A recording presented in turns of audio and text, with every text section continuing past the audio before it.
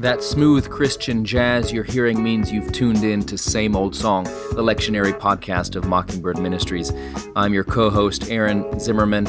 I'll be joined by Jacob Smith as each week we break down the lectionary readings for the upcoming Sunday to give you something to think about, and if you're a preacher, to give you something to preach about, and no matter who you are, to give you a connection to the never-changing message of God's grace for actual people like you.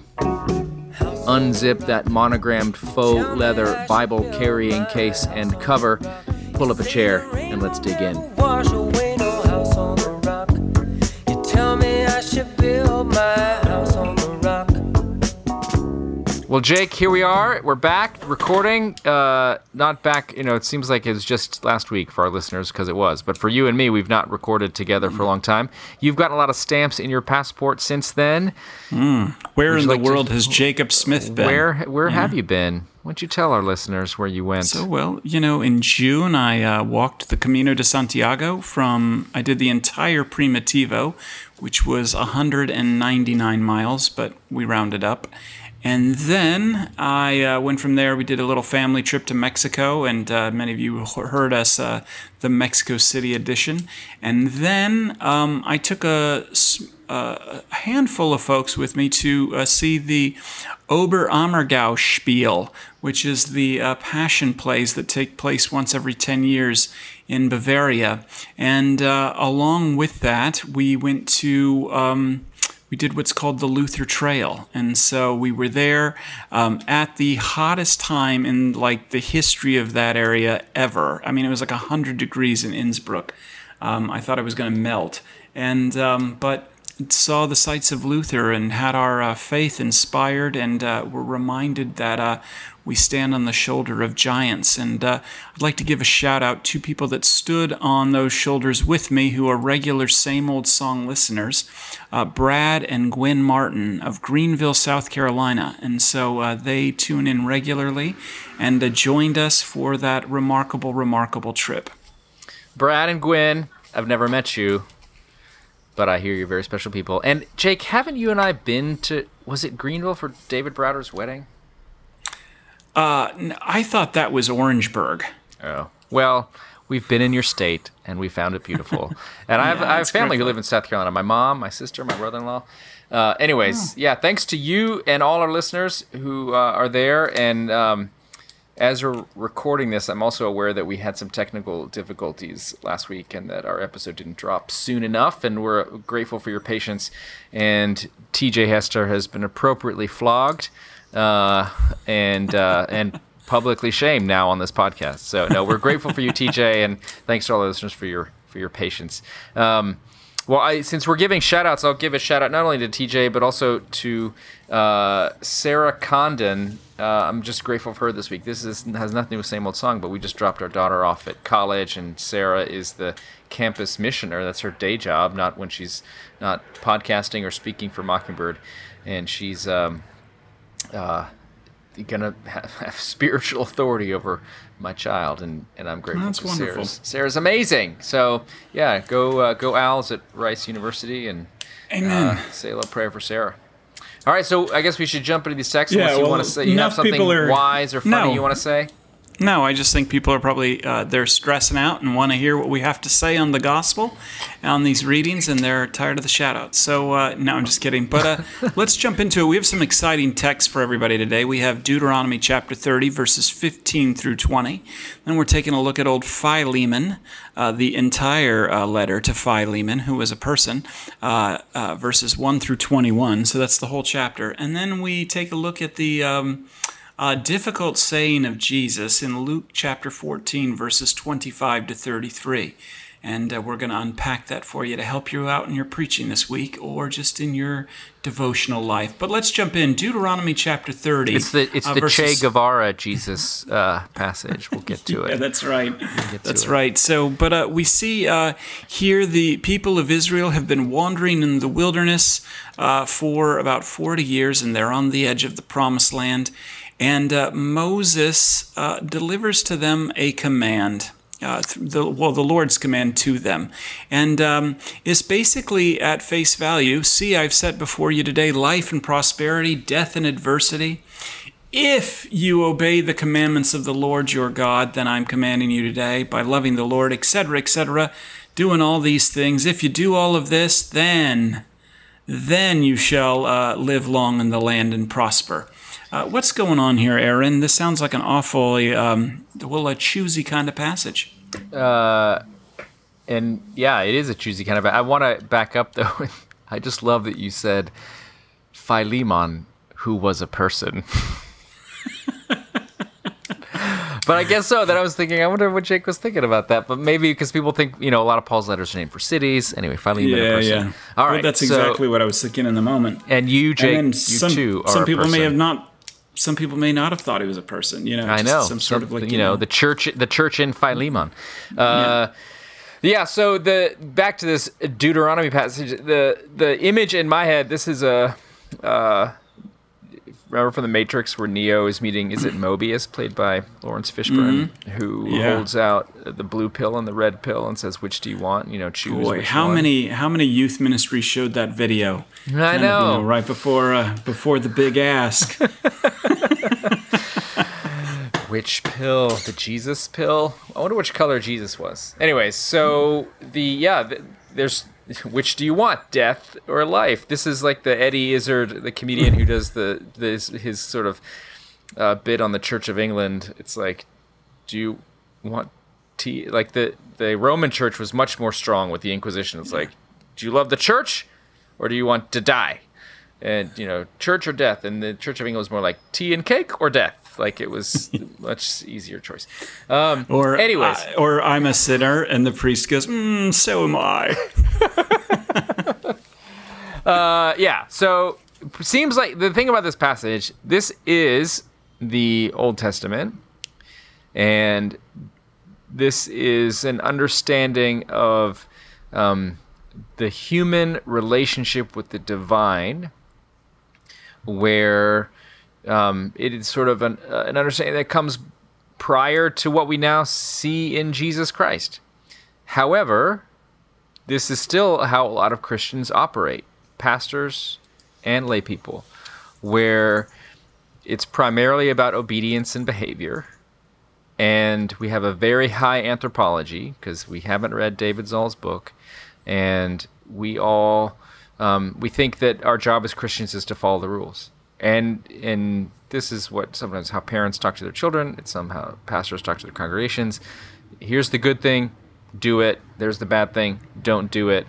And if you choose the good thing, everything will go right. And if you choose the bad thing, everything will go wrong. So pretty rational decision. Just do the right thing. And again, the problem that you and I know, Jake, and listeners, is that the problem is people don't do this. This is not how people work. This assumes that people are rational. This assumes that people are free. It assumes that people make good choices. It assumes that people impacted by original sin, and they absolutely are. So this word is true. It is true that if you worship other gods, as the passage talks about, you will perish. If you worship anything other than God, it will consume you and ultimately kill you, if not physically, certainly spiritually, emotionally, mentally. But human beings are not free, at least as we understand the Scripture. And of course, the Old Testament doesn't. This is one tiny passage. There's lots of parts of the Old Testament that affirm the, I think, totally true and biblical understanding of human beings as being kind of incurved in ourselves and flawed and broken. As Jeremiah says, the human heart is deceitful above all things, and Jesus affirms this and says, out of the heart of a man comes all the bad stuff. So, but this one passage does show what people often think is true about human beings and their relationship with God, that you just got to choose to do the right thing. It's like that YouTube video where they gave kids like a marshmallow and they said, if you wait for 5 minutes, we'll come back in. If you don't eat the marshmallow, wait 5 minutes, we'll come back in and we'll give you a bunch of marshmallows. And then they leave the room and they see what the kid does, and the kid always like shoves the marshmallow in her face. And because we are not rational beings when it comes to moral choices. The heart wants what the heart wants, as Ariana Grande said. My favorite is watching that kid just for like 15 minutes lick the marshmallow. So, but and I do think it's important to say though that this is one way of relating to God. This is the way religion tells you to relate to God. And, choose life, choose prosperity, choose, this so that you may live. That is a valid way of relating to God. The problem is that it always ends in death. And ultimately, as you see, and this is how you know you're in the land of the law. If you do this, then you will be saved. If you do this, then you will die. However, this is why we need a better word than Moses. And if you preach on this text, you need to preach on the God who's chosen you in Jesus Christ. And this is where the gospel becomes relevant, because God in his Son Jesus has chosen you. Therefore, you can love God with all of your heart. Therefore, you will choose life. Therefore, you will enter into the land, because Jesus has chosen you. Therefore, you shall enter into the land that God has sworn to give to your ancestors, Abraham, Isaac, and Jacob, a land, a heavenly land that is in the age that is to come. And I was thinking about this in light of that guy, Frederick Buechner, who just died 2 days ago on the recording of this podcast. And I love this quote, and Mockingbird put it up on its Instagram, and I've been pondering it. But he says, the final secret, I think, is this, that the words, "you shall love the Lord your God," become in the end less a command than a promise. And really, when seen through the lens of Jesus, that Jesus has chosen you for life and for prosperity over and above death and adversity, we can begin to see that this is a promise in the gospel that's ultimately given to you. And that gift comes in the form of a new heart, a heart of flesh, not a heart of stone. That's beautiful. And I do think, because when we talk about this, you and I, it's good Mockingbird people, we tend to kind of poop on passages like this. And rightfully so, in that the whole, if this just choose life and not death thing worked, if this lecture worked, the Bible would end on Deuteronomy 30. But it doesn't. The entire history of Israel, everything that comes after this, is a story of one long roller coaster ride to failure. They go up a little bit, but then they crash really hard, and they do it over and over again, and they always worship the other gods, and they get exiled, and they have a civil war, and their leadership falls apart, and it's a complete disaster. And that's why we need Jesus. And so we do believe that God writes the law on our hearts, as the Old Testament promises, and Jesus says, "I'll send the Holy Spirit to guide you into all truth and righteousness, and to remind you of the things I taught you," all those things. And we get this righteousness given to us as a gift outside ourselves. So Jake and I are not weak on the law or weak on sanctification. We just know that humans can't do it on their own, and just telling people to do it is not going to make them do it. And humans we're so weak, we're so fickle. We can decide to have a salad for lunch, but by the end of the day, we've run out of willpower. That fuel tank is dry, and so there goes half a gallon of ice cream. So don't rely on people's will to get better, or don't believe in their ability to choose. It's really You have to rely. I mean, we rest in Jesus, and it's interesting because from 30 on to 34 is a speech basically of Moses laying this all out. And Deuteronomy ends Deuteronomy chapter 34, and in the context of the Torah, not the Torah, but the Tanakh. Joshua is the next book, and Joshua in the Hebrew is Yeshua. Moses can't get them into the Holy Land. Yeshua does. And this is one of the themes in Matthew's Gospel, actually. Side thing is that Matthew's Gospel is to function as the next is Deuteronomy 35, the next part of the story, or the new Yeshua chapter 1. Here's the one who's not only going to get you into simply the promised land that's a type and a shadow, but the promised land, which is the age that is to come. That's great. And Jesus was never called Jesus by his friends. He was called Yeshua. That was his name. And there's no difference between those names. I will say also, for those who don't know the Tanakh, that's a reference to kind of the Old Testament. It's TNK. It's the Torah, the Nevi'im, which is the prophets, and the Ketuvim, which is the writings. So it's basically the first 5 books, the Torah, the law, then it's the prophets, Jeremiah, Isaiah, minor prophets, and then the writings, Psalms, Proverbs, and stuff like that. So that's what you meant, and I know you knew that, but maybe 2 of our listeners didn't. So just wanted to clue them in as well. Yeah. So, but we come to Philemon. Also, I wanted to prove that I went to seminary and that I remember something that I learned. I loved it. I was really impressed.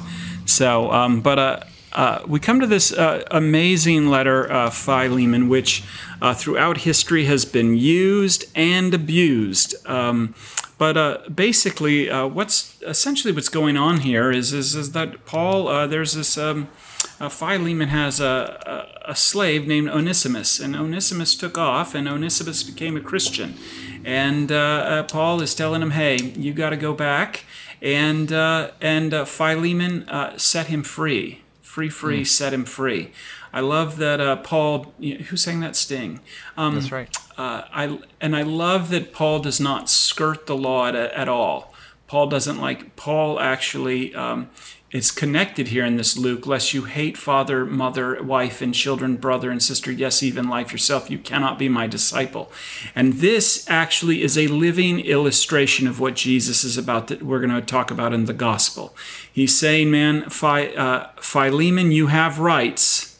But rights, when we start talking about rights, it's like, as Fitzsimmons Allison used to say, it's like 2 whores talking about their virginity in church. You know what I mean? We're talking about something different here. Spicy episode. And so I love it. That's such a great quote. Such a great quote. But anyway, Paul is challenging Philemon here, actually, to relate to Onesimus, not as the world would have him relate to him, but in a new way, as a brother and a sister in Christ, as one who's been bought by the precious blood of Jesus. So, that's great, Jake. This passage, there's a lot going on. There's a lot of cool stuff in the text itself. So Paul and Timothy are writing to... And what's interesting about Philemon, here he is, a guy who has a house church. He has a church that meets in his home. He says, Philemon has no chapters. The whole book is one chapter. So when you have this read in church on Sunday, everybody who goes to church on Sunday at your church has read a whole book of the Bible that day. So you can give them a gold star for that. He's writing to these folks because Onesimus, whose name in Greek means useful. And so that's important to know because Paul in the letter is making a bit of a pun, playing with language. He says, formerly he was useless to you, but now he is indeed useful both to you and me. So, and that Onesimus is the same word there. The other really cool thing to know about this story is that we do get a kind of Paul Harvey rest of the story moment in that so in this book, in Philemon, it says, we learn about Philemon, we learn about Onesimus, and then when we get to Colossians 4, at the end of the book, when Paul is talking about, kind of giving his closing instructions in that letter, he's sending a letter with Tychicus, and he says, Tychicus will tell you all the news about me, he's your blah, blah, blah, blah, I'm sending him to you, and he is coming, this is Colossians 4, verse 9. He's coming with Onesimus, our faithful and dear brother, who is one of you. They will tell you everything that is happening here. So it sounds like Onesimus has been welcomed back and has been set free by Philemon, the one who owned him as a slave. And this is a picture of grace. So if you read, again, backing up, Philemon is a letter that Paul has written to his friend Philemon, whose enslaved person, Onesimus, has run away. We don't know why. We only have one half of the conversation, which is this letter. And Paul is basically saying, Onesimus, I'm sending you back to face the music. You have done wrong.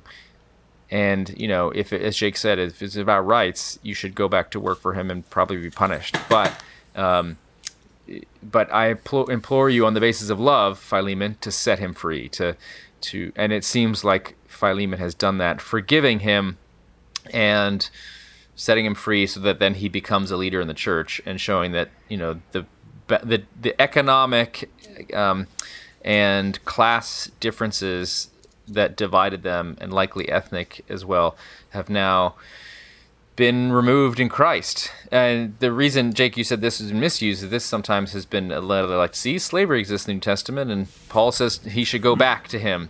And there's a big conversation there to talk about how slavery in the first century was terrible, but also very, very different from chattel slavery in the American South. And just want to say that owning people as livestock and seeing them as inhuman, which is the perspective that was needed to own people as livestock in the American South and other places where this kind of slavery is practiced, is not the same thing as first century slavery in the Roman Empire, where people often voluntarily entered into slavery as a way to pay off a debt and then would leave it after a certain period of time. And again, not it's terrible in every way, but this is a different kind of slavery. And it wasn't. And by the way, in the first century, it was never based on your ethnicity.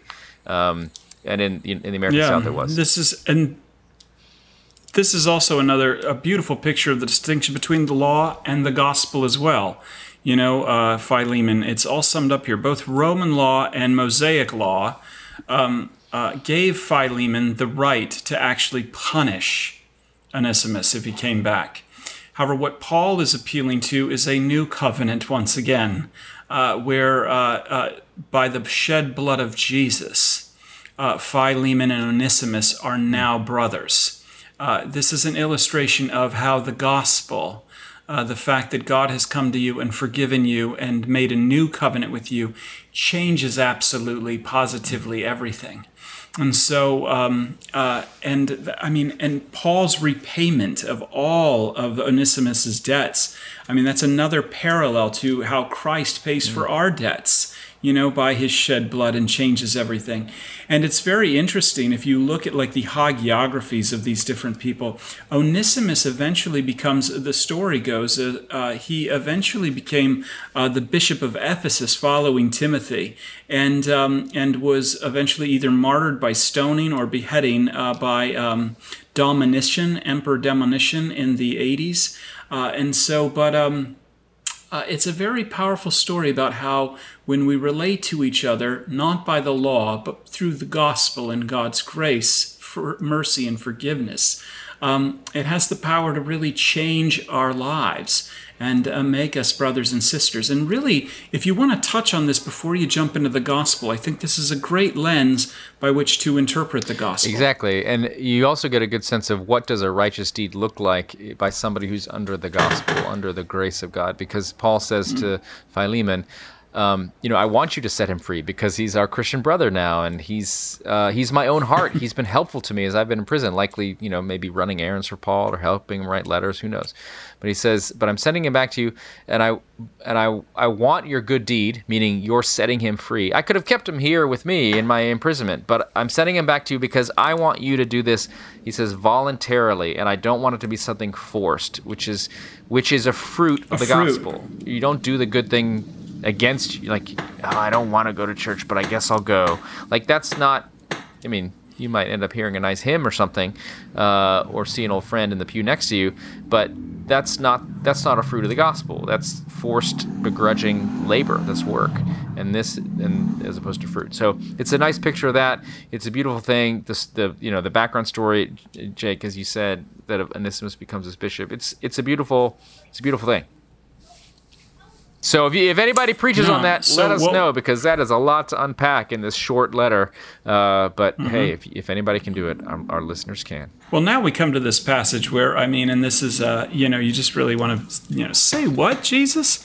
Whoever comes to me and does not hate father and mother, wife and children, brothers and sisters, yes, and even life itself cannot be my disciple. And then here's the zinger. Whoever does not carry the cross and follow me cannot be my disciple. This is a hard saying, and what in the world is going on here, Aaron? Well, Jesus is trying to let people know that following him means death, and he's not burying it in the Merry he's Christmas. Not burying it in the fine print. It's not in the end user license agreement that nobody actually reads. We just scroll through the end and click agree, so that we can activate our iPhone. It is. He puts it right up there. He's like, let me be real clear. Just like you wouldn't build a tower or go to battle without really considering if you have enough bricks and mortar or enough troops. Don't sign up for Team Jesus unless you've really thought through what this means. And it is really hard. It demands everything. It will cut off your relationships with your family.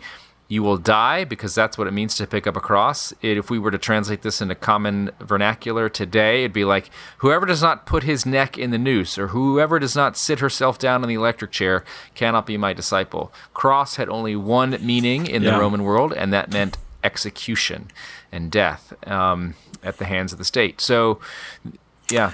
I think that's an important thing. This nonsense, because there'll be a lot of folks that are going to be preaching choose the cross, and let me just tell you, the cross is not something you ever choose. The cross, and especially what Jesus, is describing here, is that's something that's flung on you. You know what I mean? That is the burden that oftentimes comes from loving things more than Jesus. They become idols, and they become instruments of our own death. And that, yes, we were talking about that earlier. Paul's also, family is actually not everything on one level. And, you hear that family's everything. No, Jesus is everything.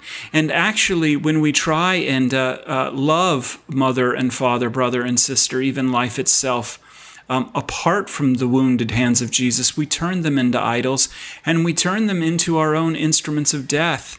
You can love someone literally to death, and it's an unhealthy form of love. It's called codependency, and I encourage you to go to Al-Anon. Yeah, that's right. This is one of those things where I love being in the Episcopal Church for many reasons, but one, it's because they have the lectionary, which doesn't always get it right, but I love that they force us to read passages like this, because this is one of the ones where if you weren't in a lectionary-based church and you were doing a preaching series, you might never pick this passage, because it is really hard. At the end, this is why I said it's the Che Guevara passage, sort of a famous communist leader in Latin America. Jesus says, none of you can become my disciple if you do not give up all your possessions. What an un-American thing to say. So this is hard teaching, because he says that you got to hate your mother and father. You're going to die. Pick up your cross. Really think this through. What he's getting at here, he's saying things in a hyperbolic, meaning exaggerated way, to drive home a point. And I'm not trying to diminish the shock value of what he's saying, but I do have to point out that Jesus loved his mom.